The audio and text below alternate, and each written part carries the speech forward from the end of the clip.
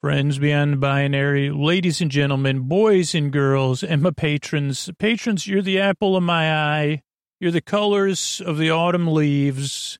You're the autumnal beauty that really warms my heart in the seasons change. And this is I always talk about self-care. And when you hear a repeat of a show, it's because I'm practicing self-care. This will come out in the free feed in a couple of weeks. But because you're patrons, I'm adding an extra episode. So you're getting a twofer instead of a one-fer. So you'll get the Apple at my core episode, and then I'll put Peeping Leaves on at the end to give you a little extra long episode of Sleep With Me. Thanks, patrons. All right, hey, all night tossing, turning, mind racing, trouble getting to sleep, trouble staying asleep. Welcome. This is Sleep With Me, the podcast that puts you to sleep. We do it with a bedtime story. All you need to do is get in bed, turn out the lights and press play. I'm going to do the rest. What I'm going to attempt to do is create a safe place where you could set aside whatever's keeping you awake, whether it's thoughts, feelings, physical sensations, whatever is keeping you awake, whether it's something inside, outside, or you're traveling, whatever it is. I'd like to keep you company. I'd like to take your mind off it. I'd like to, at least virtually, make you feel welcome. I'm really glad you're listening.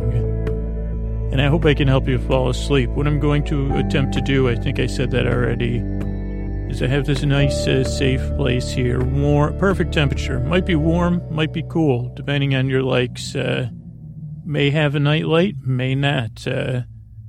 But the main thing it has is a warm, kind presence. What I'm going to do is send my voice across the deep, dark night. We'll use the lulling, soothing, creaky, dulcet tones, pointless meanders, tangents. Oh, boy, do I have tangents. Tangentially,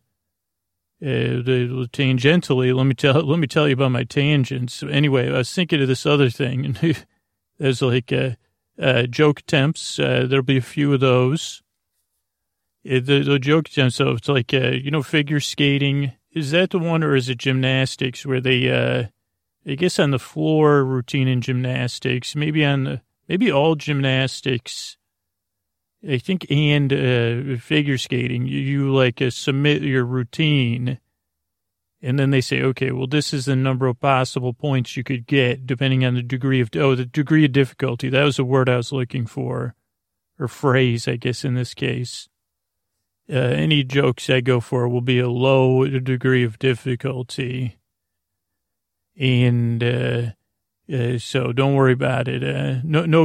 Well, maybe the feelings of the words used in the jokes, their feelings will be hurt. The words used in the jokes, their feelings could be deflated. But anyway, I'm glad you're here, and I'd like to help you fall asleep. So if you're new, a couple things to note. One, this is a podcast, you don't really need to listen to it. It's here to keep you company, to be your bored friend, your bored bae, your bored bud, your bored cuz, your bored sib, your bored bestie. Because, I'm the kind of bestie, I'll tell you everything. Like I'll be in there, I'll be hugging the pillow, I'll be like, okay, you won't believe, but I'm the one bestie. Okay, just in case you don't know this terminology, best friend ever, whatever you're comfortable with, believe me, this is a very wide, diverse range of listeners. So whether you used to read Teen Beat or Tiger Beat or, Kung Fu Weekly, whether you used to watch Washington Week or you read any of those, like The Economist. I know we got a lot of Economist listeners, readers who listen in New York, whatever it is. If you're a fan of the Carrot Top or the Carrot Weekly or The Onion, what was it? We could be besties. I guess I'd like to apply to be your bestie. But this is a different kind of bestie, because usually it's a two-way, they call that a gab fest. I think Slate's got that down. This is not a gab fest. It's kind of like I guess I'd be gabbing. I guess it's more of a blab bless, blab, blah. Yeah, more like that, blah. It doesn't have the same ring as Slate's Gab Fest, but it does, Drew's blah bless. So what I'll do is we're besties. Usually if you're a bestie, you have a little two-way Gab Fest, and you go back and forth. Or if you're best friends, if you're more comfortable, or you say, whoa, dude, we're bros. Okay, cool. We're bro besties. It's fine too. And we'll chill, I don't know, what do? We chew the fat, right? We say, yo, check it. But usually that's all two-way situation. In this situation, I just do most of the talking and you don't have to listen. Because, even sometimes when your friends are, let's be honest, we're besties. We could talk about these things. Sometimes our non-besties, they can go on, and you say, holy cow. I said, what are you talking about? But I find Monaco interesting, but I don't know what this metaphor you're making about, the history of Monaco and the Medicis. I love the Medicis, believe me. And the modern iconography, you lost me at iconography when you said that in the same sentence as economics. But you can't say that. So you say, oh, wow, really? Was that Lorenzo? And they say, no, the other the Medicis. And I say, yeah, I'm kidding. Oh, go on. Tell me more. But this podcast, you don't got to do any of that. I'll be going on like that. I'll say, yeah, I'm a man. I don't know my, something from my de Medici. I don't know my, trying to think of some, something to my DuPonts from my de Medicis. I don't know. I wish I had something better.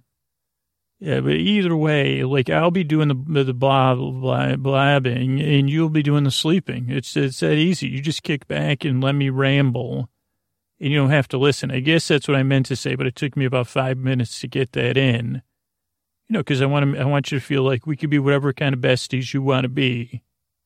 And here's the thing, partners that may be listening, or real, actual human best friends, or, mammal best friends, or other best friends, pets. I call you pets. You don't have to feel threatened. I'm a boar bestie. It's different. I think you can figure that out. So you don't need to listen to me. That's that. Also, I'll be here for an hour, so there's no pressure to fall asleep.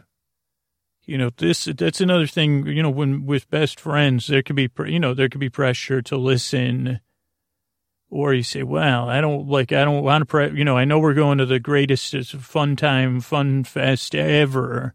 I don't want to pressure you to have fun. It's just the greatest fun fest ever. I don't know about you, but that sounds, I said, well, does it mean I'm supposed to have fun then? But I tend to be a big grouch. Is this, when you say the greatest fun fest ever, this is the conference and the economic impacts of iconography of the Medicis. Was there Bitcoin in that, the description too? Because and then something about agrarian something or other.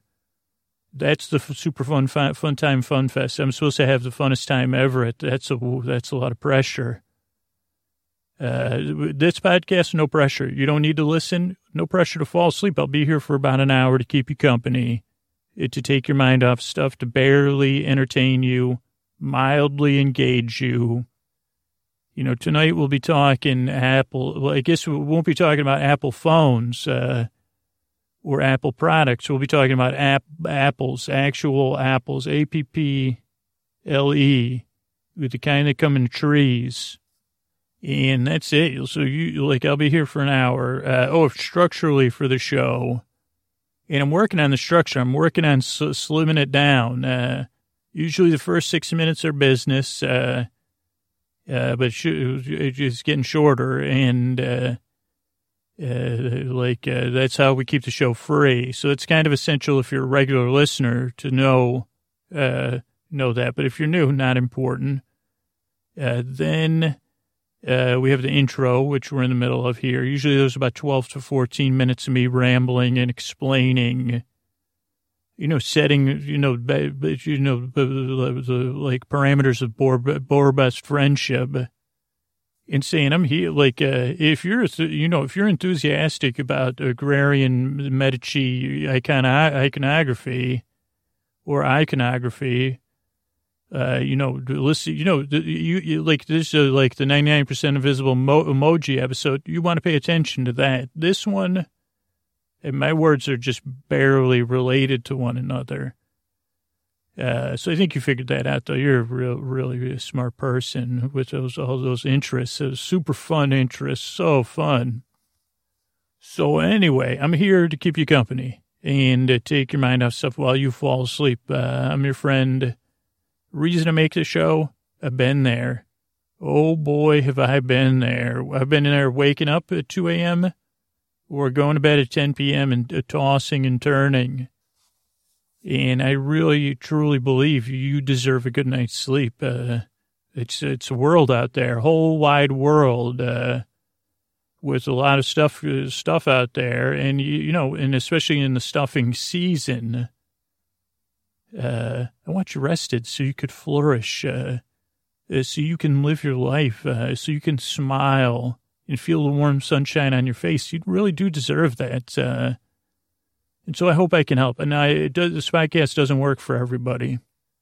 In fact, there's a portion of people that, it just doesn't work for, but for most people, it takes a couple of episodes because it's so different. Even tomorrow, you'll try to be parsing it out. You'll say, what was he talking about?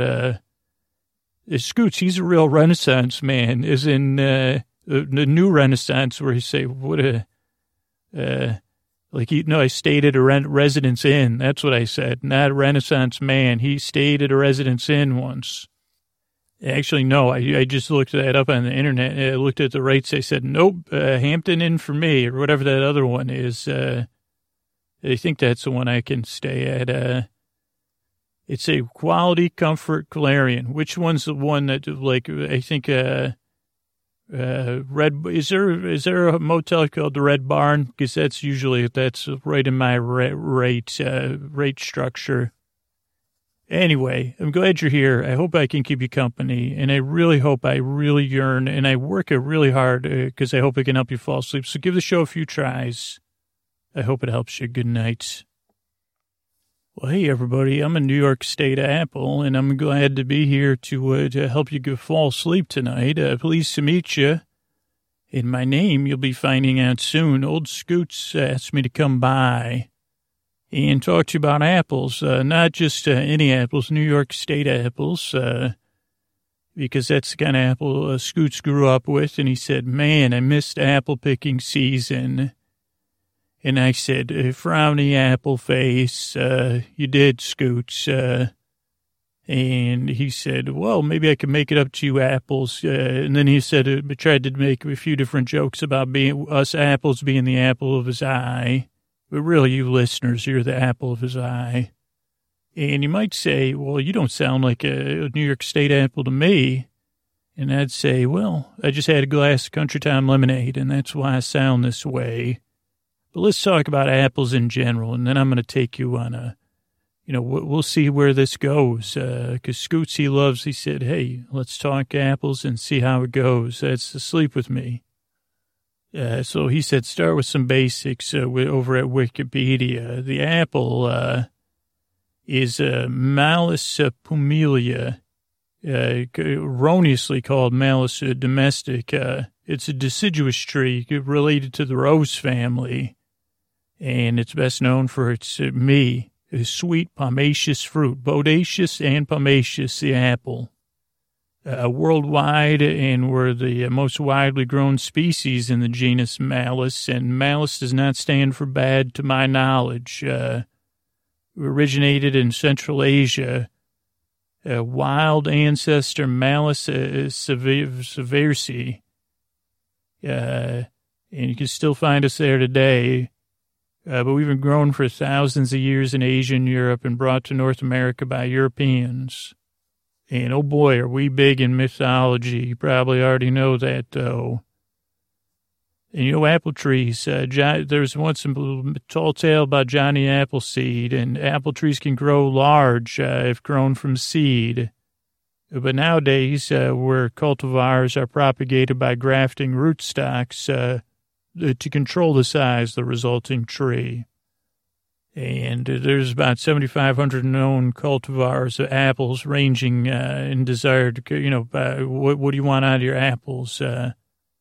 Various tastes and use, cooking, eating raw, and cider production. And, we deal with things in organic and non-organic means. And, they just started recently tweaking with our genomes, and we'll skip over that.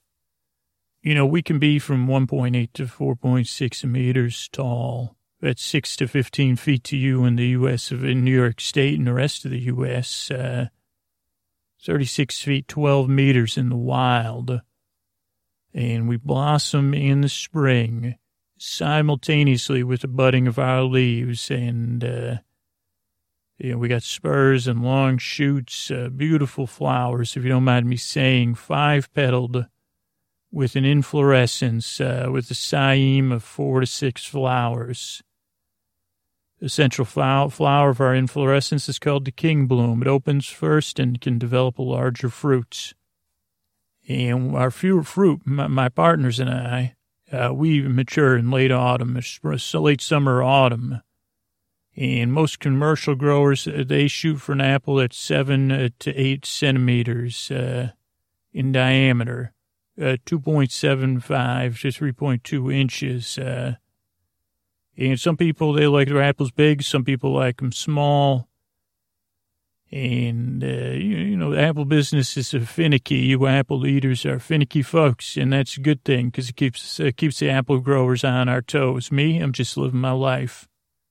Now you say, how did you get to be a representative of the New York State apples? And I'd say, well, apples are one of nature's miracles, so why don't you just go ask Mother Nature? Also, I'm a friend of Bernie the Butterflies, but he won't be appearing on this episode. Now, we talked about our wild ancestors. We'll skip over my genome, our genome. And you could check out Wikipedia for history and Germanic paganism, Greek mythology, Christian art. You could look up our 7,500 known cultivars. And you could read about all the places in the world they're grafting us and planting us and letting us grow. You might, if you're looking for a nice word, though, it's rootstock. That's the bottom of the graft that you use to produce a wide variety of trees. And, now I'll tell you what, even in New York State, we got great love for the Excelsior Experiment Station at the University of Minnesota. And I think they might be the golden gophers, but to us, they're the apples of our eyes, us apples. But of course, you want, you that like those R-rated movies, you want to get to the good stuff, and that's pollination. I know apples were self-incompatible, so we must cross-pollinate to develop fruit. So it's not easy. It's just not as easy out there in the wild as you would think. And, we need pollinators. And you know who pollinates? Honeybees in particular. There's orchard mason bees. They can be supplemental pollinators, but, we got to get some more bumblebee queens. So keep an eye on those bees because we need them. Apples, unlike the creator of this podcast, we can't self-pollinate. Boom. Now, you want to talk about maturation and harvest. We get the biggest when we're grown on the same rootstock as our tree. And, our trees can get very large. And depends on the density, obviously, how much what water and nutrition we're getting. But, typically a mature tree can go anywhere from 40 to 200 kilograms. That's 88 to 441 pounds. And that's each year. But some years it's zero. When it's a tough year, sometimes we just know when the tree needs a break. And you've probably seen the apples, the special apple ladders. Those are 3-point ladders that are made to fit among the branches. And You may have gone apple picking, you may not have. I'll tell you what, next year, pick an apple. We kind of like it. But hey, do us a favor, spread our seeds around, and support, your local grower. Or if you can't do that, find the place with the most nostalgia and maybe pick yourself up a caramel apple. You deserve it.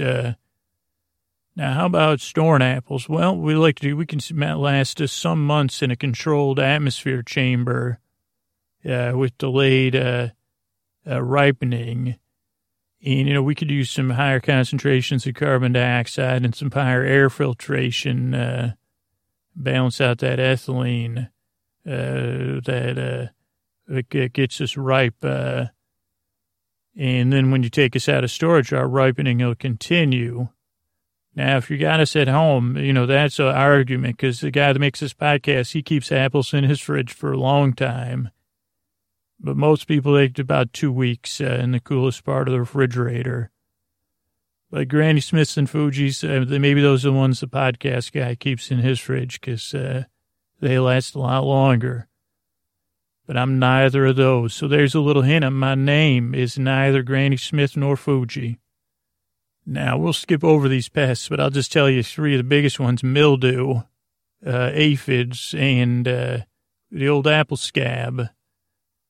You might say, here in the U.S. of A., we make the most apples, and I have to be afraid to disagree with you by a lot. China produces 48% of the world's apples. But you do in the U.S. Can produce about 5.2 million tons. China about almost 41 million tons. And coming in third is Poland at 3.2 million. Then Turkey at 2.5 and Italy at 2.5 million tons. We might say, is an apple a day keep good things coming or what? Well, I'll tell you what, apple a day should probably make you say yay.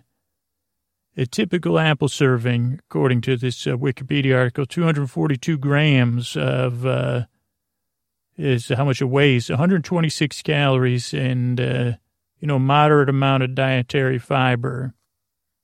And, just some trace nutrients and vitamins and elements, nothing major. Yeah, but, it's got that crunch. It's got a little sugar in there and, there's plenty of ways to eat an apple, but hey, you know what? Before you say we don't have anything, we do have a rich source of phytochemicals, including flavonoids and other phenolic compounds in our skin, core, and pulp that may have unknown health benefits. And those phenolic compounds, including polyphenol oxidase, are the driving force behind why apples turn brown. So that's a good, interesting thing. So you could keep an eye out for that. And then the proverb, an apple a day keeps the doctor away, dates all the way from 19th century Wales, according to Caroline Taggart, the author of An Apple a Day and Old-Fashioned Proverbs and Why They Still Work. The original phrase, Wikipedia quoting Taggart, says, eating an apple on going to bed, you'll keep the doctor from earning his bread. And then in the 19th and 20th century, it was changed to an apple a day, no doctor to pay, or an apple a day sends the doctor away. Going back to the phrasing we have now in 1822. But you might say, what's your name again? And I'll say, well, I'll give you some more hints over at NewYorkAppleCountry.com, where you could start planning your 2018 leaf peeping and apple picking tours. Because the apple varieties in New York State are right on here. And I don't know if you know this, but New York grows more apple varieties than any other state, nearly 700 growers, 10 million plus trees. We produce enough apples to bake 500 million apple pies. And you got a lot of great choices for eating, snacking, baking, cooking, sauces, and desserts. So let's run through some apples, and you can see if you can guess my name. 20-ounce, AC Mac, Brayburn, Cameo. You're going to hear a lot of these famous people. They've been Cortland, Crispin. I mean, how many famous people we already been down? Empire, We got, let's see, we got an Empire TV show, Crispin Glover. Cortland's a great city, been famous, cameo, famous singer. Brayburn, I think that's, was a president one time. AC Max got a new album out with 20 Ounce, so there you go for those ones. And Fortune, that's another one. Fortune favors the bold. Fortune's crisp with a spicy flavor. I forgot. I'm sorry, everybody. Empire is sweet, tart, and juicy. Crispin, sweet and very juicy. Cortland, sweet, juicy, and tender. Oh, boy. Cameo, tart, sweet, and crispy. Brayburn, sweet, tangy, and juicy. AC Mac, sweet, tart, and juicy. And 20 ounces firm, juicy, and tart. And where we leave off, Fuji, another famous one. It's very sweet and very juicy. Gala or Gala, sweet, juicy, and crisp. Ginger Gold, I think there's more than 500 songs written about the Ginger Gold apple. And it's sweet and mildly tart.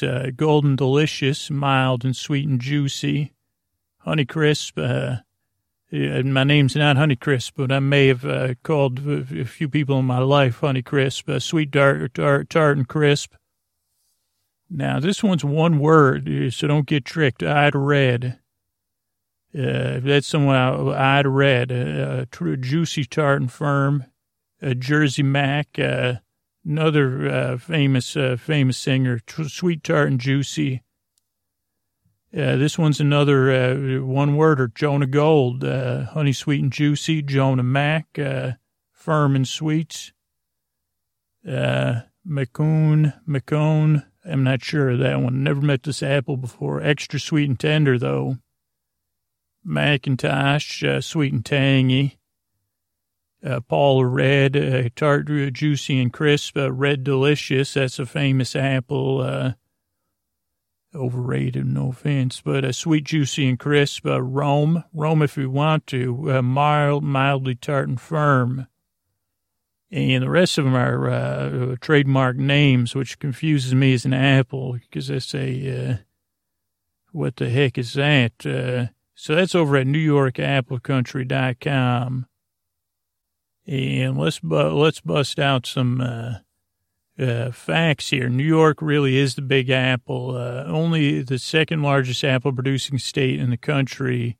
Only Washington produces more apples than the Empire State. And Michigan ranks third, with Pennsylvania and California rounding out the top five. And if you're doing a report, this is NewYorkAppleCountry.com, and they actually have the primary sources listed. New York produces 29.5 million bushels of apples annually. And just so you know, when you're planning your leaf peeping, there's a branch of apples in 41,000 acres, 6 major production districts around the entire state. Champlain Valley, Eastern Hudson Valley, Western Hudson Valley, Central New York, that's where Scooter and I are from. Lake Country and the Niagara Frontier.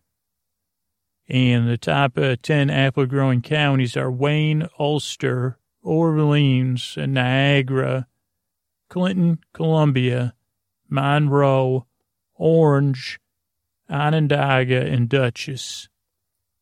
Now, how many growers are there? There's 694 commercial apple growers in New York State. What do you say we get that to 700 in 2018? And how about jobs? How about industry, Governor? 10,000 direct agricultural jobs, 7,500 indirect jobs involved with the industry, and thousands other indirect jobs with supplies and equipment. And on the average, 13.25 million bushels are sold as fresh market fruit. That's 53% of the production. And the remainder, which is 11.75 million, is processed into juice, cider, and canned products, including sauce, slices, and pie filling, and other processed apple products. And you might even say, who are, David Letterman was from New York, and he had a top 10 list. Top 10 apples, varieties of varietals in New York State are McIntosh, Empire, Red Delicious, Cortland, Golden Delicious, Rome, Ada Red, Crispin, Paula Red, and Gala. And I don't know if you caught that, who number one was, but I'm pleased to meet you. I am the number one or the number 10 varietal, depending on what list you're looking at. I'm McIntosh. I'm a McIntosh apple. Pleased to meet you. But you might have some more questions. Now, some of you might be asking why do apples wax? And we're waxed to maintain freshness and make us look better. And that's a natural wax that's washed off at the packing house, food grade wax. And sometimes we get a milky film on us when the food grade wax coating gets exposed to condensation or moisture. And you can just wash that off with plain water. And you might say, those Rome apples, sometimes they have a deep red pigmentation and sometimes they have red streaks right in the flesh. And yeah, sometimes we're so bright red, our pigmentation leaks right into the white flesh of the apple. Yeah, but that's totally normal stuff. Now, you already know that we're a member of the rose family of plants, along with pears, peaches, plums, and cherries. I don't know if that makes us all stone fruits or not, but the science of apple growing is called pomology. And, we come in red, green, and yellow, all shades. We're still picked by hand.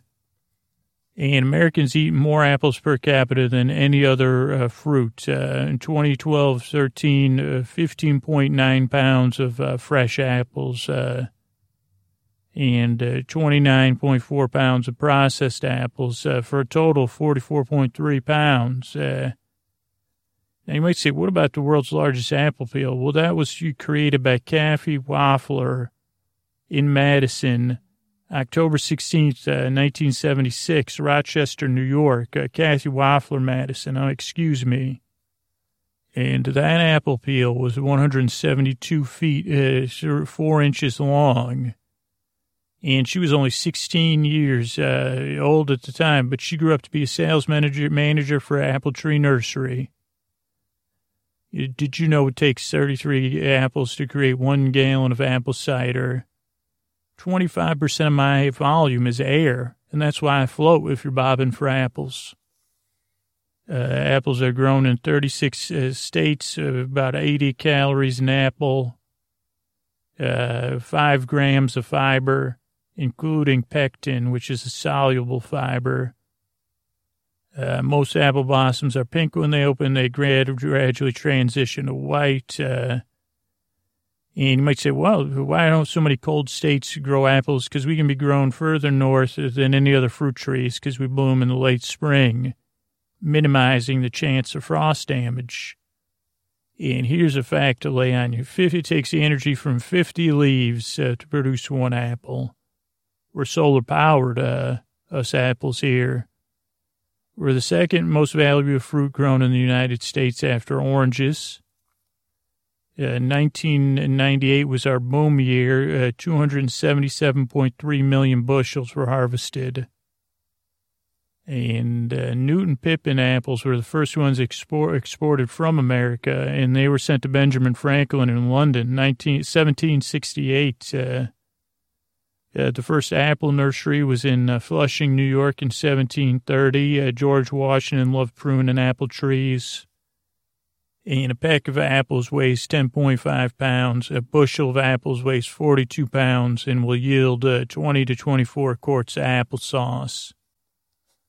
So you might say, hey, McIntosh, and hey, by the way, you can call me Mac. You don't need to call me Big Mac. Just call me Mac.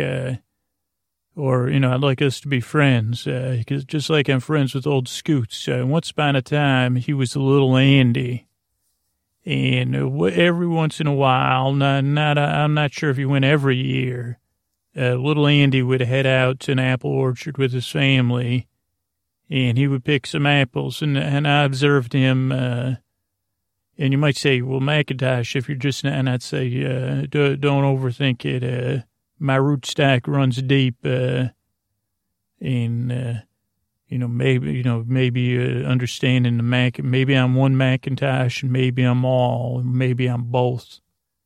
And you might say, hold on, Mac, so you're saying you're a collective? And I'd say, no. I'm just saying I'm just here to talk to you about apples and not about science. And I thought even Scoot said no existentialism at bedtime. But where Scoots and his family would go was an apple orchard called Beacon Skiff. Both of these companies should be paying him, I guess, New York Apples and this orchard, but, it's not anywhere near where he lives, so he don't mind none. And Beacon Skiff's been around since 1911, and little Andy would go out there and pick some apples. Maybe we'll go look at some apples in a bit, but it was an orchard in 1911 when George Skiff, an onion farmer, from Syracuse, met Andrew Beek, a dairy farmer, and they met at one of those farmers markets where you and all your neighbors go. And they said, let's get in this, let's join forces and get in this apple business. And out here on Route 20, where we're at right now, at least in your imagination, Lafayette, New York, they found the perfect condition for growing apples, and they started right that very year.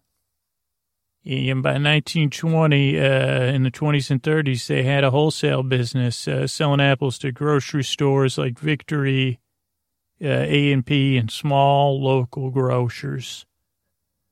Now, 1937, those 30s, they were a tough time.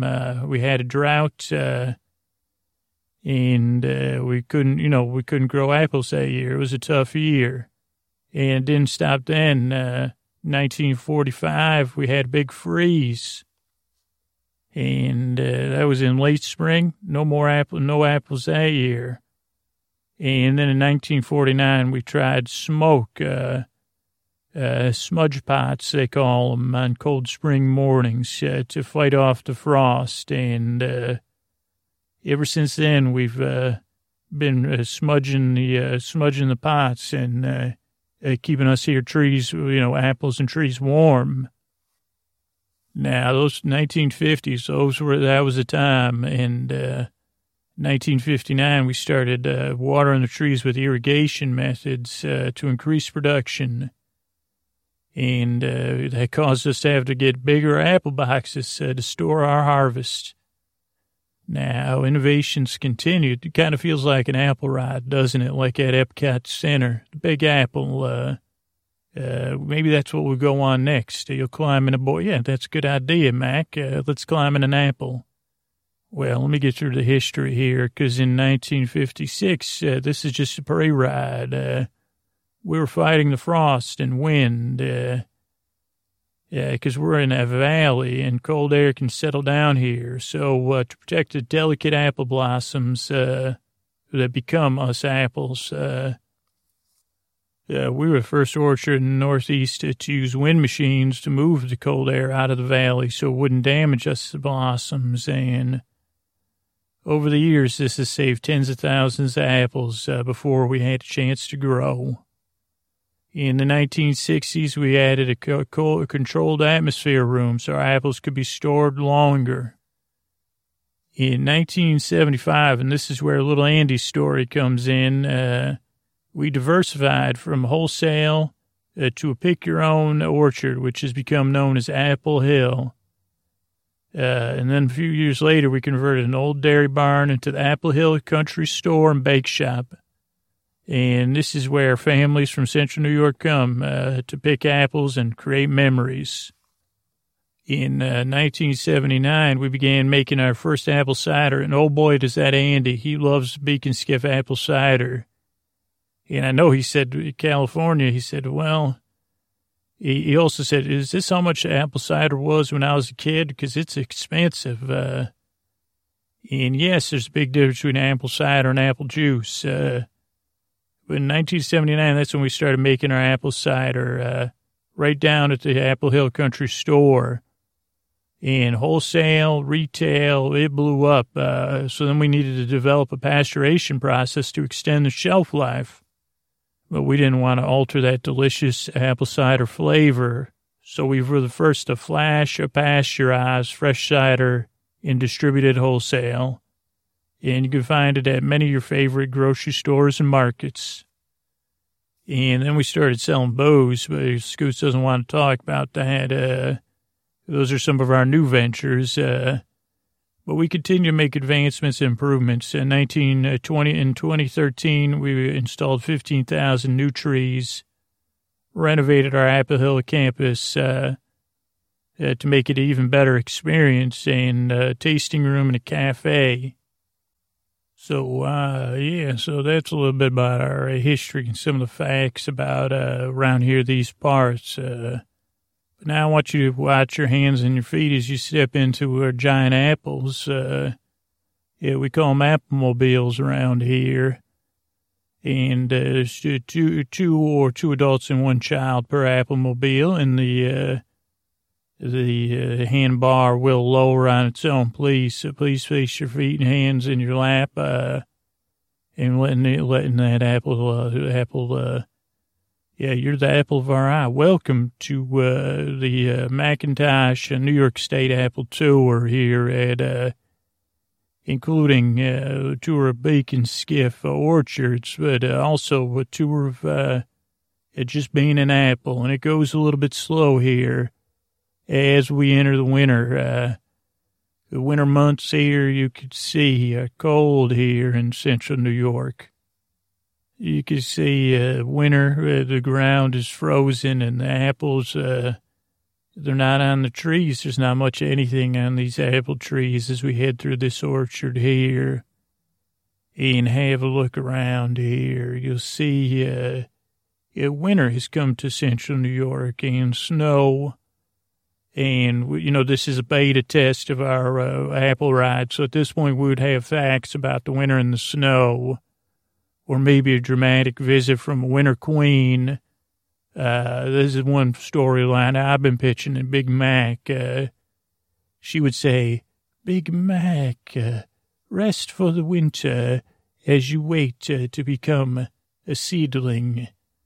Be lay dormant and rest as the cambium within you circulates nutrients, and you rest for the winter, but not forever. For winter is a time of rest, and she would do that kind of thing. Another thing that some of them are pitching is Farmer Joe, and I'd say, well, how about Farmer Jane? What in the heck? And they say, well, how about Farmer Jane? And I said, no, forget it. Just go with the Apple Queen, please. Or how about Appleina? And they said, Mac, why don't you do it? And I said, not in the winter. I want to have a dramatic introduction, please. So then I called Scoots. I said, let's just go rogue and do this on our own. So I don't think they'll be super happy with me when they find out, but whatever, I can't help it that I love apples, and I love being an apple. So anyway, you'll notice that you'll see some winter birds. That'll be based on fact. You'll see other winter animals doing, the winter things and running around there. Even some now, you say, is that a squirrel? They say, yeah, but that squirrel did a good job. It must have a nice warm burrow somewhere. I don't know maybe the squirrel has a bunch of Fuji apples or something stored up for the winter. And then I'm pitching, because I said, well, is this going to be just a static ride through the orchard? So anyway, believe me, I'm pitching on something that's family friendly, but has a little action. But, these companies, they say, what? And I'd say, can't we be a co-op? And they say, why do we need an apple ride? And I'd say, because of the life of the apple, because now that we're leaving the winter, a dramatic music would begin, and we would have effects because we'd have a cold effect, and then we would start to warm you up, and we would even have some smell vision coming in. And you'd say, oh boy, it smells like that loamy, wet spring smell. And then we would change over the characters where the winter queen, apple queen, she'd say, and then it was spring. And I did say, what about Helen Mirren? And they said, Big Mac, we can only afford you. And I'd say, well, I'm just an apple. I'm not in the union. And I'll look into it. But I'd say I'd prefer Helen Mirren. And they said she's out of her price. And I say, well, so does that mean Dame Judi Dench is also outside of price range? What about John Malkovich? And they just, they said, Mac, please stop coming to these meetings. And I said, well, I'm the only apple that's been granted consciousness, so I'm afraid you're stuck with me. And they will all sigh. There's apple barons. Scooch told me not to talk about that, but there are. And I was thinking about adding them in the ride in the background, with a little foil. Maybe nobody could see them unless I tell you. And this is here, I'd like a boy with a newspaper saying, extra, extra, spring comes right on time.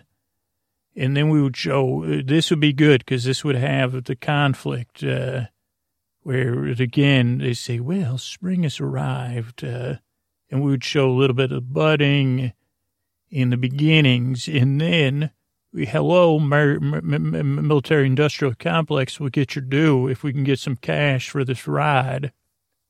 Then we would say, we would talk about the technology part. I'm not anti-technology. This ride is going to have technology. And we could say this Apple ride is driven on Apple Drive. I don't even know if we could get Tim Cook. I haven't even thought about that till just now. And I'd like the ride to be solar powered, but, we'll see about that. But then we would talk about the frost, and we would have a fog effect, and then the fan. And I also personally think it'd be cool if the fan, kicked up the ride to a little bit of higher speed, where you say, whoa. And, actually, like, it would be like spring would be if winter's act one, spring would be broken into two acts where it would have the overclimbing of the frost. Like first we'd show the smudge pies. They wouldn't be really smudge pie, but they'd have the smell, like when you're in Disney with the dinosaurs and stuff. You say, it smells like burnt something. And then you would go, then we'd have the wind effect, so we'd be saved from the frost. And, oh boy, then another smell-o-vision. You go right into the blossom room. And then we would have something, kind of showing a cross-cultural celebration of apple blossoms. Again, what I'm pitching, that's falling on deaf ears. And we would have a dual unlayering of you'd be looking out one side of the ride. And like as we're showing these different worldwide cultures with apple usage and also the mythology of apples and apple blossoms, we'd also be showing the growth and the budding and the mature, like the slow into summer. And so that we celebrate the history of apples, the human history of apples across the globe. Also some history. So you'd say, well, here in Turkey was when, the first, and then, so a very nice thing with apple smells. Apple blossom smells and lots of those robo figures. And they said, we don't have the budget. I said, budget, this is about the history of apples. This is Mac talking. And then we would roll into summer. But right as we get to summer, we need, you need another twist. So, as we're, going from the mythology, we're intertwining the mythology and the history of the progression of apples and the actual maturation of the apple tree. The next thing we would get into would be another thing, we'd say the year, and I like having the paper boy again, saying extra, extra drought. And then we show more military, then we say, hey, look at this aqueduct stuff here. That was the down year. And you show people weeping, not my apples. I got no apples this year. So you show a couple of the droughts. You show the year with, whatever, the apple smelt or whatever they called it. And then you could maybe if we get the rights to a Beach Boys song, you go from the downtime. You say, well, but technology had its way, just like Mother Nature. Then we get some heat lamps in there, some beach, some ocean, families on vacation, and we go into the summer. You know, you see some of the summer stuff there, like, but you see the apples growing. And at the same time, you got to layer this stuff together. So we also talk about, and maybe you could have the characters doing the exposition, like, hey, Bob, where are you going for work there? Well, you know, because I'm an engineer, I work on, you know, you show, hey, Mary, Woody, you look super successful. And it maybe even do, I said, how about a high school reunion? And they said, where everybody works in the Apple industry. And I say, exactly. And everybody says, oh, shucks. And your kid's selling these papers for 2 bits about the Apple. But they say, yeah, well, I've invented a new method to solarize the Apple industry. Did you know it takes 50 leaves for 1 apple? And then you could have, this is when I would also get some of these apple barons in there. You have them like a juggler, mime juggler at the reunion, and we just put his name on his name tag, you know, one of the apple barons. Or you just say, you know, Mr. Boffo, but we could get his face to look like one of the big apple barons. And that would show summer. And, you know, then people could wear shorts, and, you know, it's summertime. And the Beach Boys, if we can't get them, you know, just some of that fake surf rock, you know, boom, bada, boom, boom, you know, that kind of stuff. And then maybe one more emotional note to end the summer, where you have a kid down about the summer.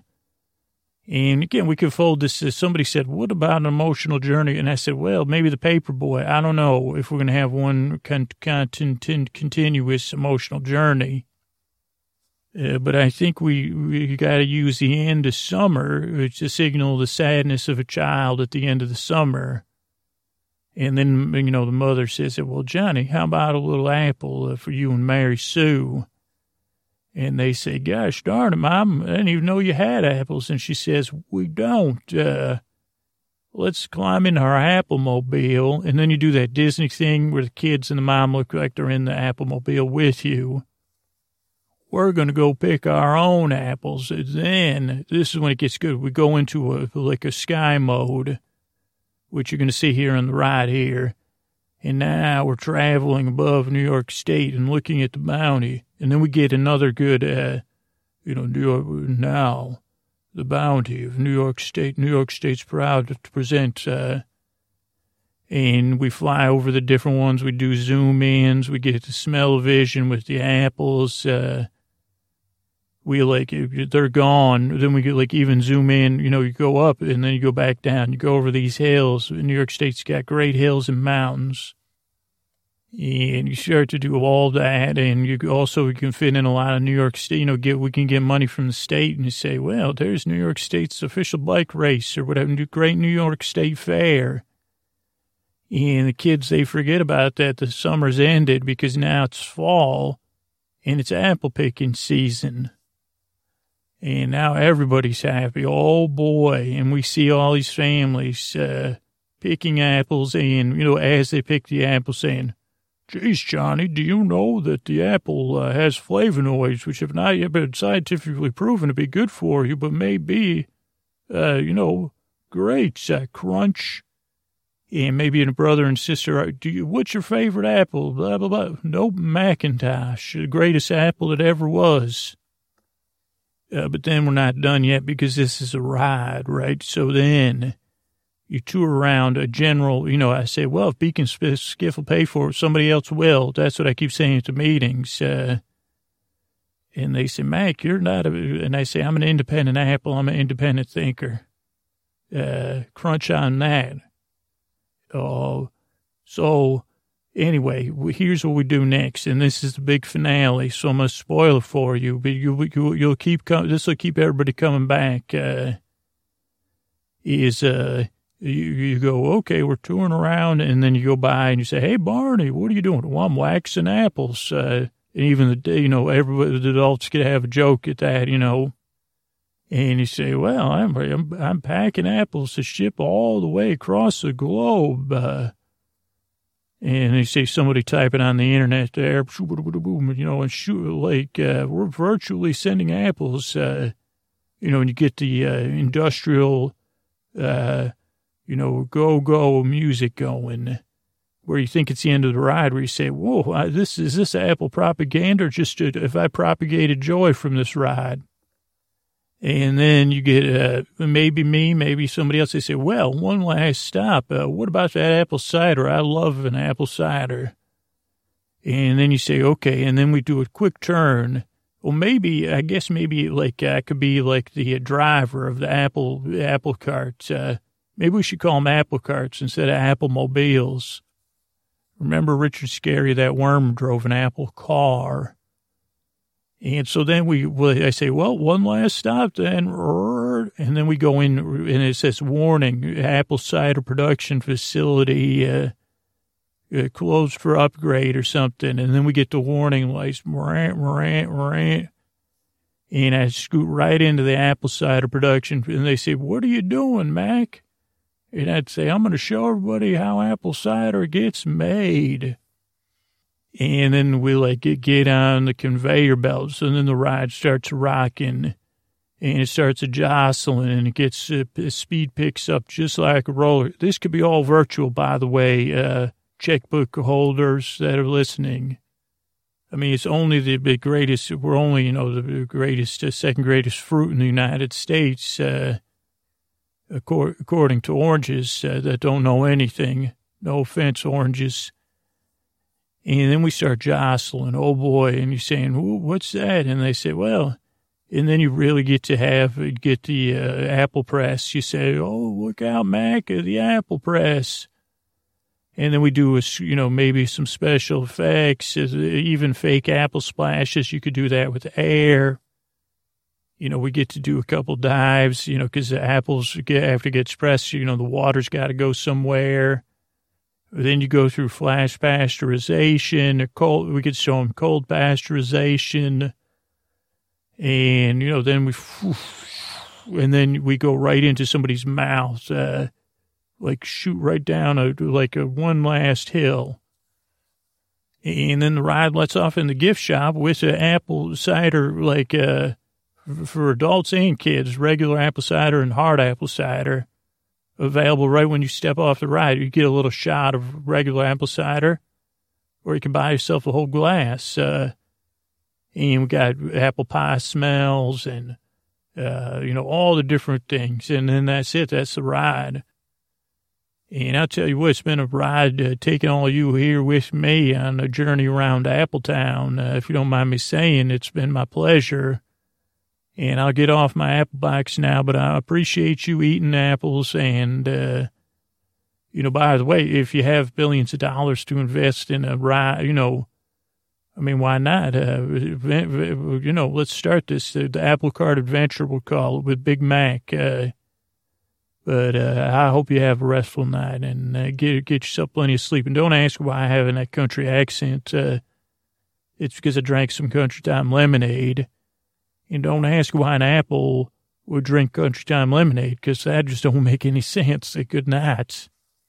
As we start to think about the fall and autumn season, you could be listening to this in the summer or the winter as well. I mean, what is the first thing is it pumpkin spice that comes to your mind first, or cider with those cinnamon sticks? Is it the changing of the seasons, the changing of the clocks? For some of you, it might be football, or, going trick-or-treating, getting costumes, all those kind of things. For me, it's the fall leaves, and I live in California now, so I don't get to see those brilliant colors that a lot of you across the country and across the world get to see at the changing of the season. So I want you to kick back and kind of close your eyes. I don't think there could be anything more comfortable than the beautiful autumn colors. I mean, maybe a turtleneck if you're out looking for them, if you're going apple picking or on a hayride. Turtlenecks are great for those, I think, or like a Don't mock turtlenecks, actually. But boom, there's your pun for the day. Or a scarf and a warm, like a sweater and a hat. Like this is a tangent I'm going on now. Just thinking about the best autumn wear. But it really is nice to start to think about the autumn colors. And I don't know what first leaps into your mind. And I don't know if the Crayolas study, like I'm sure they did study fall colors. Like how many Crayola crayons are named after fall colors? Here's a football fan one. Is there a Crayola crayon called the Autumn Wind? And what color would it be? Would it be like, because that's like part of the Raiders football thing. But that's actually not a fall leaf color, but it's a little distracting, get on my mind here. But just starts this picture, like, are you picturing the yellows or the oranges or the greens as they slowly start to change, or the deep reds, like, or, like when you go into the woods or you're standing there, you're on a long Sunday drive looking at fall colors, and you start to see all the different, like, trees changing at different times and different shades. And like there's almost not even words to describe the different reds. You say, well, how many different, like you might think about $2 Chuck and, I don't know, I guess all of the $2 Chuck, if you shop at Trader Joe's, that's a wine at Trader Joe's. Like, but I think reds and wine colors are, you have your Chardonnay, your Merlot. Is there a wine called Noir? Maybe Noir, maybe that's a crayon color. Noir Merlot. That's too hard to say. Chardonnay Noir. Maybe that's more of a genre of fiction that people that drink too much, like bad fiction, probably. Noir Chardonnay. I think that's what I call myself when I go dancing. I say, yep, I'm noir Chardonnay. And I don't dance ballet. And there's I don't know, it's a fig. I think a fig is like a deeper fall color. Currant, that's probably a nice one. Also lipsticks, like they probably compete. I wish I had a lipstick, like a selection of lipstick in front of me. It'd say, well, you're a candy apple, which I prefer a caramel apple in the fall, candy apple at a fair, a summer fair, and a caramel apple in the fall. But that's just me. And I'd say, well, you are actually another wine color there. We got you're a bit of a sangria in this leaf here blowing. And a rosé, you're a nice rosé on this tree. All these leaves. I would call you the cold kiss, like that would be one lipstick. And then we move into these oranges and browns. And you can't have a leaf without saying, well, you look like a pumpkin pie spice colored leaf. That's a long name for you, but you're a little bit brown, a little bit yellow, and a little bit orange. Almost an amber. You are a sweet potato leaf. I'd say that's a nice color. Picture that in your mind. Blowing in the wind, a sweet potato, campfire colors. There's more than a few, but that tree that I'm picturing now has those campfire colors. And there's also, like, when you think about melons, there's a couple leaves that look like that one over there is kind of green, kind of yellow. I'd call you a honeydew. Is that what you say? And then next to you is like the skin of a honeydew. And up there on that other tree, it's a cantaloupe. I don't know if your grandparents ever took you on a Sunday drive like this. Spiced cider, that's what I'll call you. You do a good job too. And wet sand, I don't know. Is that what color? Are you comfortable with me calling you wet sand? How about rusted gold? Yeah, that's a little combo word, but I feel like you leaf rusted gold and mustard seed. I probably stole that from a crayon. I don't know if any crayons are called mustard seed. I don't think that would be my by the way, my dancing name is Noir Chardonnay. And when I work at a farm side stand, I go by mustard seed. When I have overalls on, you can call me mustard seed. And wow, some of you over here are even getting into the pinks, the power. You are like a pinky poo. Do you mind if I are we familiar enough, Leaf, to call you pinky poo? And Fig Jam, can I call you Fig Jam? What's your jam, Fig? Oh, you're a Leaf. Good to meet you. And some of you even have a little purple in you. I know you're leaves, but would it insult you if I started comparing you to different stone fruits? And like you would be a purple grape. I know that's not a stone fruit, but I was thinking this leaf over here reminds me a little bit of an apricot. And that leaf over there reminds me of an apricot. While you, with those deeper colors, you're like a nectarini. You're not quite the color of a nectarine, but you're nectarini. And this one over here is a plum, and you, all the way over here, are like a sugar plum. Yeah, we may date. Yeah, that's the kind of thing I would call someone I'm dating, my sugar plum.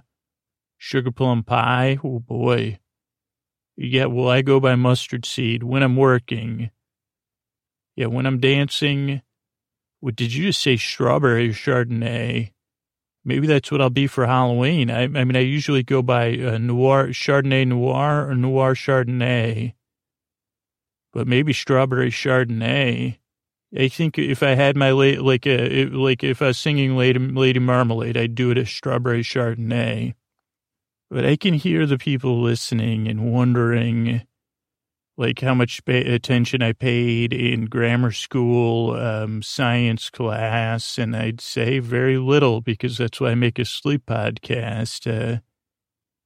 That's why I keep you company rambling.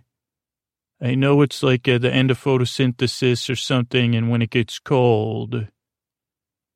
But I thought if I were to take my amateur knowledge of nothing and crowdsource it, I'd head over to Wikipedia to see what they say about autumn leaf color.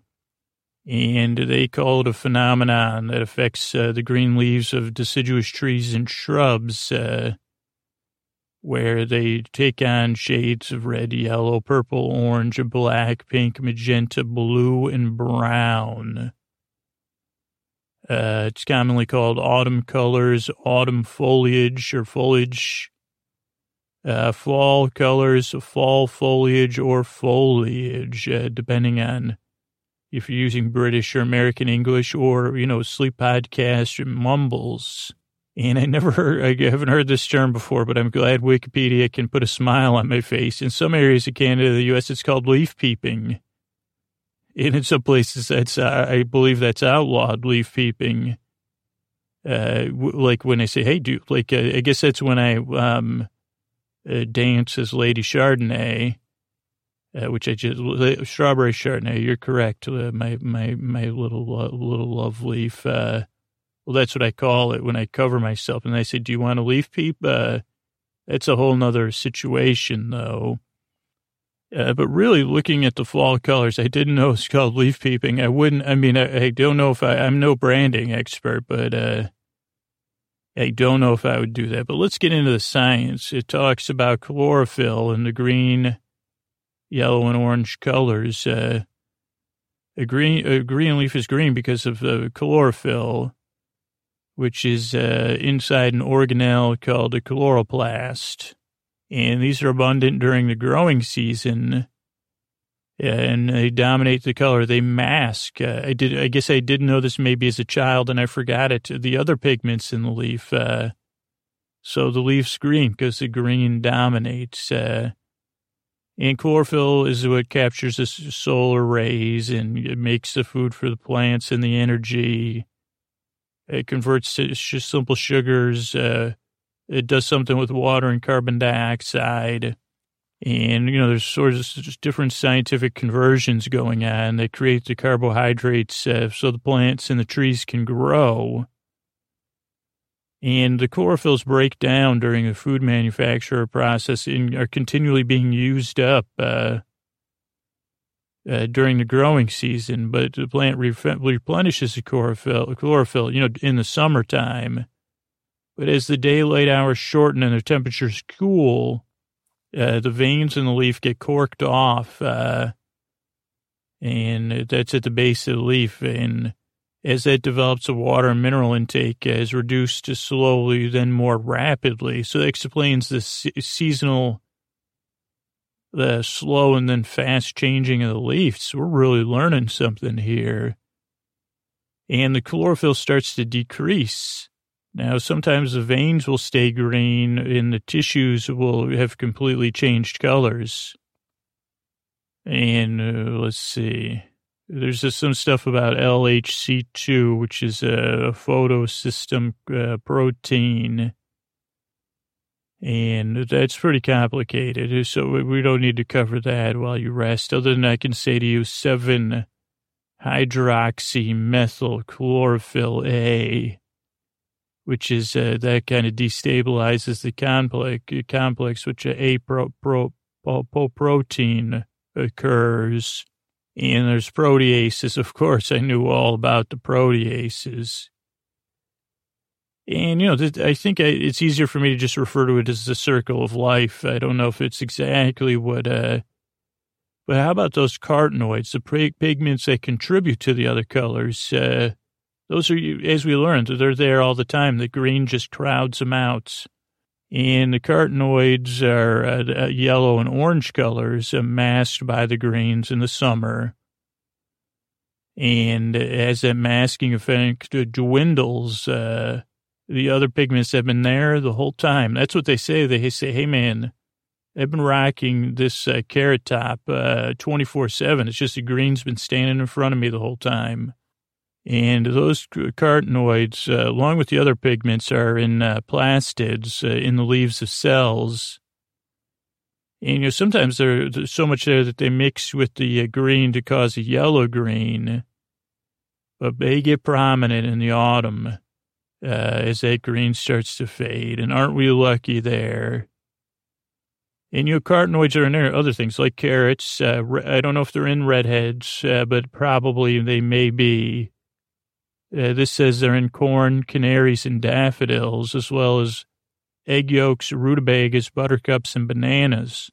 And the yellow and orange leaves can occur in hickories, ash, maple, yellow poplar, aspen, birch, black cherry, sycamore, cottonwood, sassafras. Don't get sassafrasy with me, buddy, and alder. And then how about anthocyanins or something? Again, this isn't, yes, English is my first language, but comfort is actually the tongue I speak in. Lulling, soothing tones. Anthocyanins. I think I just sounded it out. That might have been the first time I've used phonics since 1984. But those are the reds, the purples, and, the colors all in between. And that's the name of the pigments. Anthocyanins.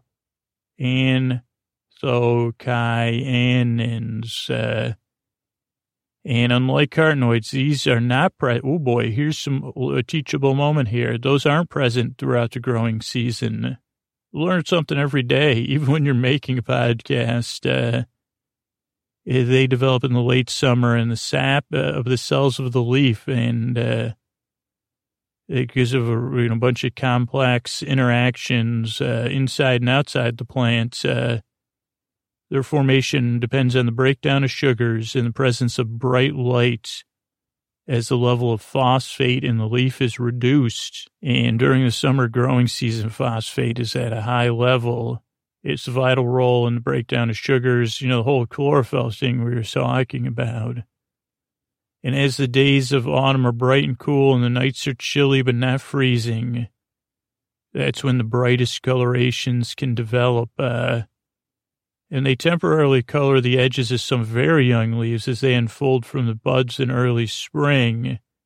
And get this, they are what provide the familiar color to such common fruits as cranberries, red apples, blueberries, cherries, strawberries, and plums. And, of course, my sugar plum poo here. They're present about 10% of tree species in temperate regions, although certain areas, most famously New England, 70% of the trees produce that pigment. And that's where we get that's what the leaf peepers know. Maybe that sounds like a subtitle for a book. Things the leaf peepers know. Don't call, you could call me a leaf peeper. I'm comfortable with it, but they can occur in maples, oaks, sourwood. Why are you so sourwood? Sweet gums. Why your gums are super sweet. Dogwoods, tupelos, cherry trees, and persimmons. And these are the pigments they combine with the carotenoid colors to do deep orange, fiery reds, and bronzes. And what is the function of, that's something I've asked myself my whole life. What's the function of autumn colors? They thought it was like because of the high costs involved in their maintenance would outweigh the benefits from photosynthesis during the winter. But this seemed like a simplified theory. And some people said, well, maybe it's insects or low water or wind. But those anthocyanins that I was talking about, those are actively produced in autumn, and they're not even involved in leaf drop. And some hypotheses on pigment production have proposed that there could be interaction with animals or protection from non-biological factors. What about to make leaf peepers happy? So they have something to peep on. No, that's not one of them. According to the photoprotection theory, the anthocyanins protect the leaves. I'm getting better at it. You're right. I am. Thanks, my sugar plum poo. Oh, sorry, sugar plum pie poo. They protect the leaf against the harmful effects of light at low temperatures. And as the leaves are about to fall, so protection is not of extreme importance. Photooxidation, photoinhibition, and they make the process of reabsorbing nutrients less efficient. And by shielding the leaf, it makes it easier for the tree to reabsorb nutrients, especially nitrogen. There's also the coevolution theory, which this is wholly interesting stuff here. Now this is based on the Wikipedia article, and like to say I know nothing would be an understatement, but that the colors are warning signals towards insects that use the tree as a host for the winter, especially aphids, because they think the colors might be some sort of defense mechanism, and so the insects will avoid red leaves. Trees with red leaves have an advantage because, then they have less, people living on them. And this has been shown with domestic apple trees, that lack red leaves, and they have, because of their domestication and their lack of redness, they get bugged more. And that was a decision they made, when they tried to do apple sales. Consistent with the red leaf trees, trees with bright leaves tend to select for more specialist forest friends living in them than do trees lacking bright leaves. And this whole thing got proposed by WD, not Double D, W.D. Hamilton in 2001 as part of evolutionary signaling theory. With biological signals such as red leaves, is argued they are costly to produce. They're usually honest, so signal the true quality. I don't know. You could check it out on your own. And what about allelopathy? The brilliant red color maple leaves is produced. How about some maple sugar candy? That's another thing I guess I think of the fall. Maple syrup candy. Or maybe they call it maple sugar candy. But the brilliant color of maple leaves is created by processes separate from them in the chlorophyll breakdown. When the tree is struggling to cope with the energy demands of the changing and challenging season, maple trees are involved in an additional metabolic expenditure to create anthocyanins, which create the visual red hues found to aid in interspecific competition by stunting the growth of nearby saplings. Holy allelopathy. So if you're still with me here, I found some other great stuff. And if you're thinking about doing some leaf peeping, please just call, maybe let's rename it, I don't know, like a leaf watching's pretty boring. And I guess it's more of, like, if you're going to call it leaf peeping, you might as well just call it leaf leering, because that's really what you're doing. You're not really peeping. I don't see a lot of people peeping out their way. Well, there's the leaves. Let me put my head back down here. It is much more of a leering process. Maybe not leering, though. Maybe like a more neutral word. I guess leaf loving doesn't help us really. Leaf looking is boring. I don't know. Maybe we'll think of it. But I found this great thing over at SmokyMountains.com. Now, I haven't been to Smoky Mountains, but boy, would I love to, because I hear that's where, I think that's where Dollywood is. But it has this really cool fall foliage prediction map with a little slider where you could see how where the peak foliage is and where it's near peak and past peak. And it's really cool. Like right around mid-September is where the leaves really start to change in northern New England and the Rocky Mountains. And the peak hits about middle of October. And that's the 2017 fall foliage map, which Smoky Mountain says is the ultimate visual planning guide to the annual progressive changing of leaves. And they also kind of talk about why do the autumn leaves change their color, probably in a much more scientific and accurate way than I do. Chlorophyll A, the green hue producer, I like that. Nice to meet you, Chlorophyll A. I'm a sweet strawberry noir Chardonnay is my stage name. But when I sell polished apples on the roadside, I go by mustard seed.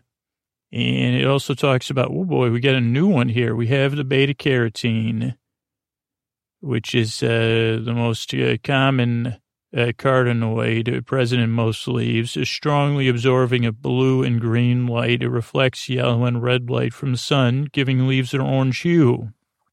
And then there's those anthocyanins. Unlike the carotenoids, anthocyanin production increases dramatically with the autumn to protect the leaf, prolonging its life on the tree through the autumn season and providing the beautiful red color of the leaf.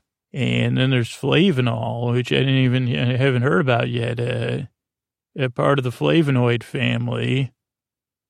And like I could insert your old, leaf or food tasting robot jokes there. Always present in leaves, contributes to the yellow color of egg yolks, which I guess I did, maybe that yeah, I mean, I could have been mixed up earlier. And they even talk about what happens to fallen leaves. They're fantastic at recycling, Earth is. And that becomes part of our biome. If you don't mind me, making up a word, I don't really know if that's the correct definition.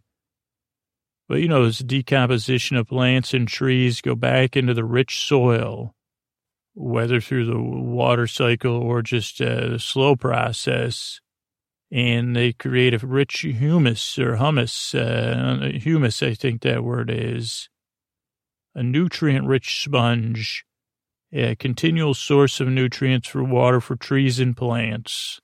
And that's over at SmokyMountains.com.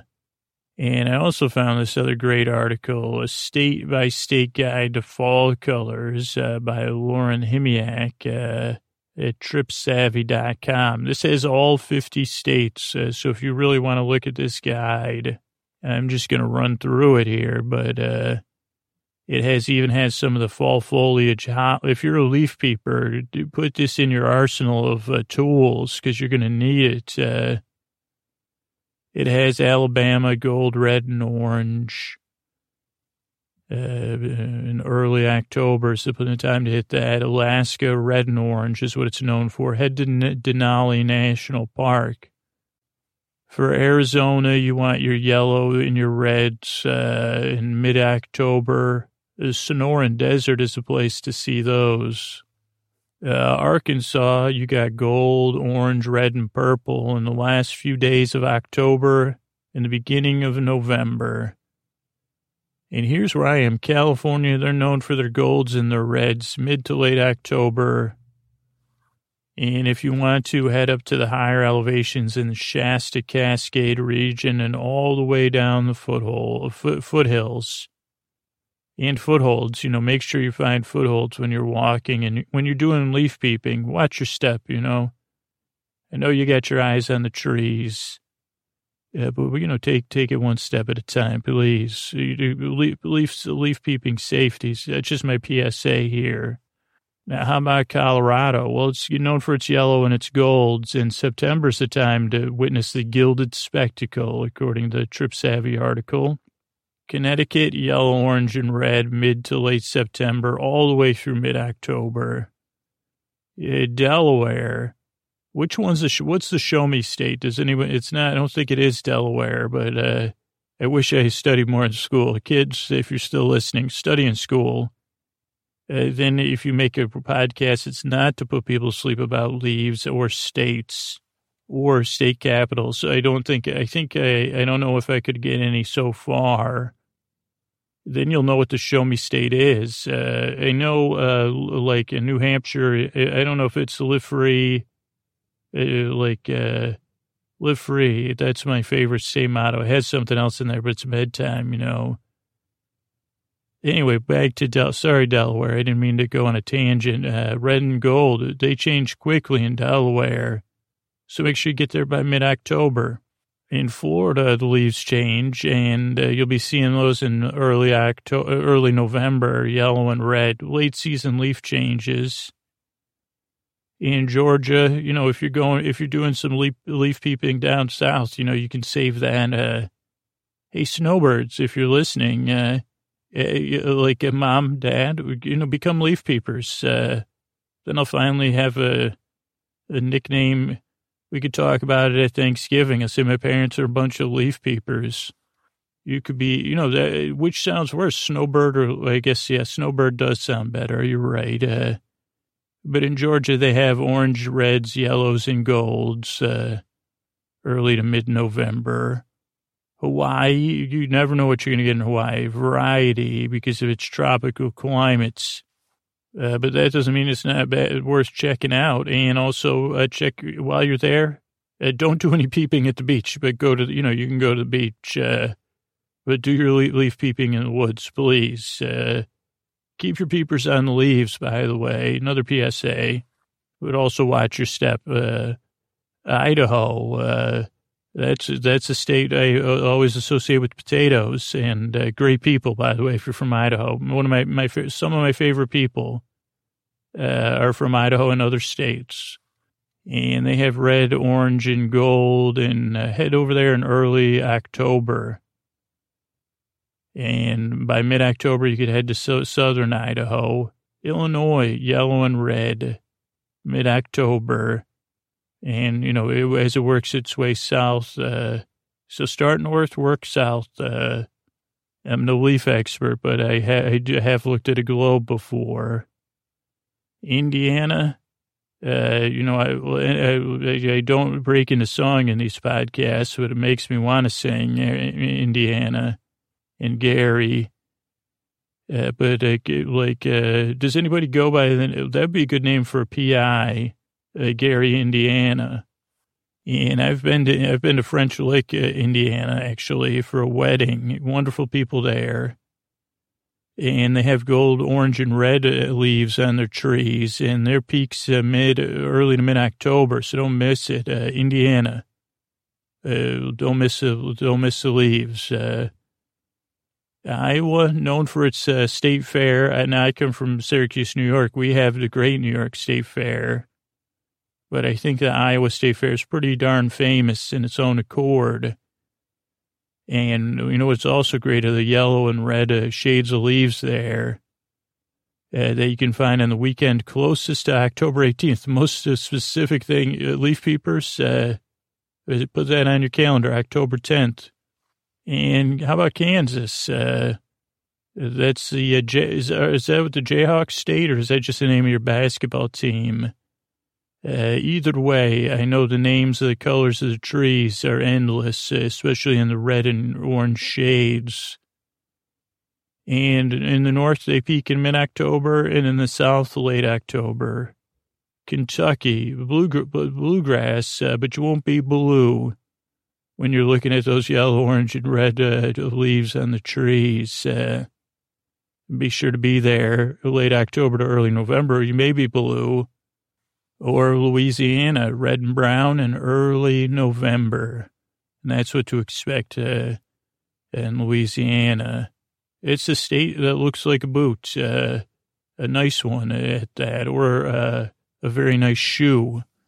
Now Maine, holy moly, Maine, and I love I love Stephen K. and I love Maine, and I feel like even though I've been to Maine, I was there where the tall ships are, or the stuck ships. It was about 25 years ago, so it's been a while. But boy, I've read so many books that take place in Maine. And you won't need to bring a book if you're leaf peeping in Maine, except if you use a read to fall asleep like I do. And be sure to look out on for the red, purple, and yellow leaves. In southern Maine, and if you're going to hit southern Maine and the coast, plan on mid-October. And maybe start in the western mountain peak areas earlier in the month. Make a couple weeks of it. Let's get these states some money. I'm sure you're all good for, buy some crafts, stop at a roadside stand, ask if the person working there, their name is Mustard Seed. It might be me. In Maryland, known for the terrapins to me, and also the red and yellow colors of autumn. In southern and central Maryland, you can plan on late October, early November. And, don't miss it. In Massachusetts, home of original place of one of my favorite podcasters, Mike Mitchell, the Spoon Man on Doughboys, but also home of leaf colors like orange, yellow, and green. And you head there the first week of October, before it gets brisk. And then, plan a visit to the western and southeastern regions for foliage, as you say when you use some of the silent letters. Mid-October for the central area of the state, where the eastern regions pop at the end of the month. And here we are with Michigan. If you want to know if someone's from Michigan, hold up your hand because they can point to where they're from on your hand. If you're left-handed, it'll be confusing, as it is for me. And they're known for the red and orange colors, early October, mid-September. Don't miss it. Minnesota, red and orange, and mid-September to early October. You don't want to miss these things. What you don't want to miss is MISSI, ISSI, PPI. Maybe I had extra eyes in there for the leaf peepers that are looking at the yellow and gold colors in late October. Missouri, the Old Miss, don't miss it. Orange, yellow, red, and purple. We get some purples in there. Your heart's going to be beating with joy. Late September to mid-October. Montana, the state of the greens, and many other great things. Great people in Montana. I know a few people that live there. Haven't made it to Yellowstone, but maybe I will to see the yellow and gold leaves in late September to early October, all the way to mid-October in the West.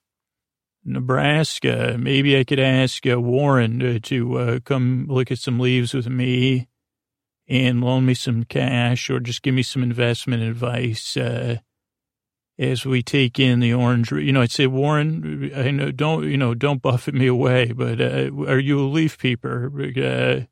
And would you peep leaves with me? How does early to mid-October sound? Can you pencil me in? And also sign a check, but do that with a pen. And then we'll be off to Nevada. Orange, yellow, gold, and red, mid to late October. That's a bet you're going to win on leaves. New Hampshire, yellow and red leaves there, the best time at the end of September to the beginning of October. And don't forget to head to the White Mountain region in the middle of October. Oh, New Hampshire, another great state. I've driven through quite a few times. And next up, New Jersey, home to my brother and my sister. And yellow and red leaves that are ready for peak viewing in the inland Jersey. I think I said that wrong, but inland New Jersey from mid to late October. And late October to early November is the best time for foliage in the coastal areas. New Mexico, they have yellow and orange leaves, and at higher elevations, peak viewings in mid-October. And lower elevations, you could go all the way to November. And who could miss it? The state that has a city so nice they named it twice. I know there's concrete jungles where dreams are made of, but your dreams, leaf peepers, are going to be in shades of red, orange, and yellow. And it's a great state for foliage. Also, a state I was born in. And there's so many places you could hit: the Adirondacks, the Catskills. Those of you in the city, head up to the Poconos. Late September through October. Anytime's a good time. North Carolina, red and orange. October all the way to early November, snowbirds. I'll be hey, Rick Steves, do you have a foliage tour? Because I may be getting an investment from Warren Buffett after I take him. I mean, actually, I don't like doing, maybe I could just get a percentage, Rick, and you could do the work. Here's a state I love, and I say this there's so many parts of the state I love. North Dakota. And I haven't done any leaf peeping there. I've only been there, I guess, in September. But not just Wall Drug, but the Badlands, Custer State Park, Wind Cave, so many other things in North Dakota. But those are just a few that I'd recommend. But maybe one day I'll get to the green, gold, rust, and brown leaves that are present in early to mid-October. Ohio, hi. You're going to be saying hi to the leaves, yellow and orange, second or third week of October. And that's the Buckeye State. So get the buck over there and check out their leaves already. Oklahoma, that's where the wind blows. Beautiful leaves like gold, crimson, and yellow. And it's best in late October through early November. Is that the show me state? Because show me some more leaves like the ones in Oregon. Yellow and red. And they even have a fall foliage blog. And peak foliage late October. Pennsylvania, another state I'm very familiar with. My brother lives in Philly. Just in case, this, I know this isn't a dating profile, but, just in case there's a leaf peeper out there. I don't know. I'm rambling here because I get so inspired when I see those red, orange, and yellow leaves in early October, all the way to mid-October. And if you head south, you could wait till the last 2 weeks of October. That's the Keystone State, I believe. Because I see a lot of Pennsylvania license plates. And Rhode Island, they've got the red and orange, and you could head there in mid to late October, but don't wait, because Rhode Island's a great state. Another great state is South Carolina. And there's no better time than late October to early November to view the stunning foliage, yellow and orange in South Carolina.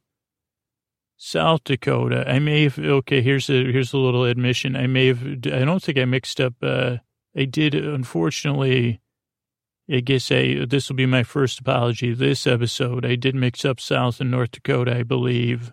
So my apologies to everyone from South Dakota and North Dakota. You're both great states. So great, I may have confused you two. Because I'm so overwhelmed with your beauty. And you know what beauty I'd like to see is the crimson, gold, orange, and burgundy in mid-October when you're at your peak. Two great states that go great together, North and South Dakota. By the way, if you're going to make a trip, hit them both because they're both full of great people. Most forgiving people in the U.S. For podcasts or mistakes. And then Tennessee. It's the state who's, I think I associate with the Mannings. I don't know which one, Peyton or Eli. And because I've seen them, tweeting about how much they love the red and yellow leaves that peak in the mountain regions in October all the way to November. And, I hate to pander, but you know what I learned from Pee Wee Herman one time? The leaves at night and at day are big and bright. Deep in the heart of Texas, they're red and yellow. And you can find them an entire month of October's prime. And they peak at late October. So don't miss it. And, don't miss your chance to see the yellow and red leaves in Utah, along with some of their spectacular state parks there. And it gets underway early September all the way to November, depending on elevation, north and south. Do yourself a favor and drive around Utah looking at leaves. And then there's Vermont, home of fish, but also home of in Ben and Jerry's, of course, and other things like orange, purple, and red leaves. Bernie, yeah, of course, I guess part of my brain is a big fan of the state of Vermont, and why wouldn't I be? Because you could go all the way from the last week of September all the way to mid-October, and you could check out their foliage reports right on their state's website, and don't miss it. And, do the Ben & Jerry's factory tour if they still have it. Ice cream and leaves, they go great together separately. Not together, actually. Ice cream and leaves. Leave your leaves off the ice cream and keep your eyes on leaves, except when you're walking. That's a message from Sleep With Me podcast. And here's another message. Put the government business aside and head over to Virginia, where you can see yellow, orange, purple, and red leaves all the way mid to October to November. And Shenandoah National Park is via the Blue Ridge Parkway is a way to do it. And as our journey winds to a close, what better state to check out than Washington? You really can't go wrong with the yellows and reds there that begin in mid-September and peak in mid-October. But also, if you feel like a mountaineer, you might be in West Virginia. And you might be checking out the orange, yellow, and reds that peak in late September to late October. West Virginia, that's one of the places in I think the Smoky Mountains do go there. And that's where I sing, Take Me Home Country Road. But another place I'd like to take me home is Wisconsin with its orange and yellow leaves. That peak in mid-October. You can't miss it. And by the way, when you're in Wisconsin, have some cheese. Like the great cheese, great people, Wisconsin, and a lot of other positive qualities, including great leaves. But why ask why? Head to why, and why pander to every state, but why not head to Wyoming finally? We don't have any states that I know of that start with a Z. Or do we have any states that start, I guess not with a Y, but why Wyoming starts with a W, then a Y. And when you see those leaves, you're going to say, wow, Wyoming, with the yellows and the reds that peak all the way in early to mid-October. And if you want to find out more about that, you could go to tripsavvy.com and check out this article. And, check out the fall colors. If you're still with me there, just picture a winding road, peaks and valleys, green holiday trees. Those are not deciduous trees. Those are evergreen trees. But spotted between them are yellows and reds, ruby reds. The colors of the gummies, just like a gummy family. You've got those juicy orange colors, the warm campfire red, orange, burnt umber. Yes, Crayola representative from the Crayola Corporation wanted me to mention burnt umber. It's still a crayon color, at least in my mind, and it's a great color for a leaf. And also the umbers, they want to know that they still support the North, even though it doesn't have anything to do with anything. I'm just reading in the scroll that came in from a raven from the Crayola Corporation, but I guess the umbers are working there. So if you're whether you're the king in the North or, the queen of the Andals and the first men, or you're just, regular Joe like me, or a Jane, or a Jimmy, or a Jan, or your name doesn't start with J. It starts with Y-O-U-U.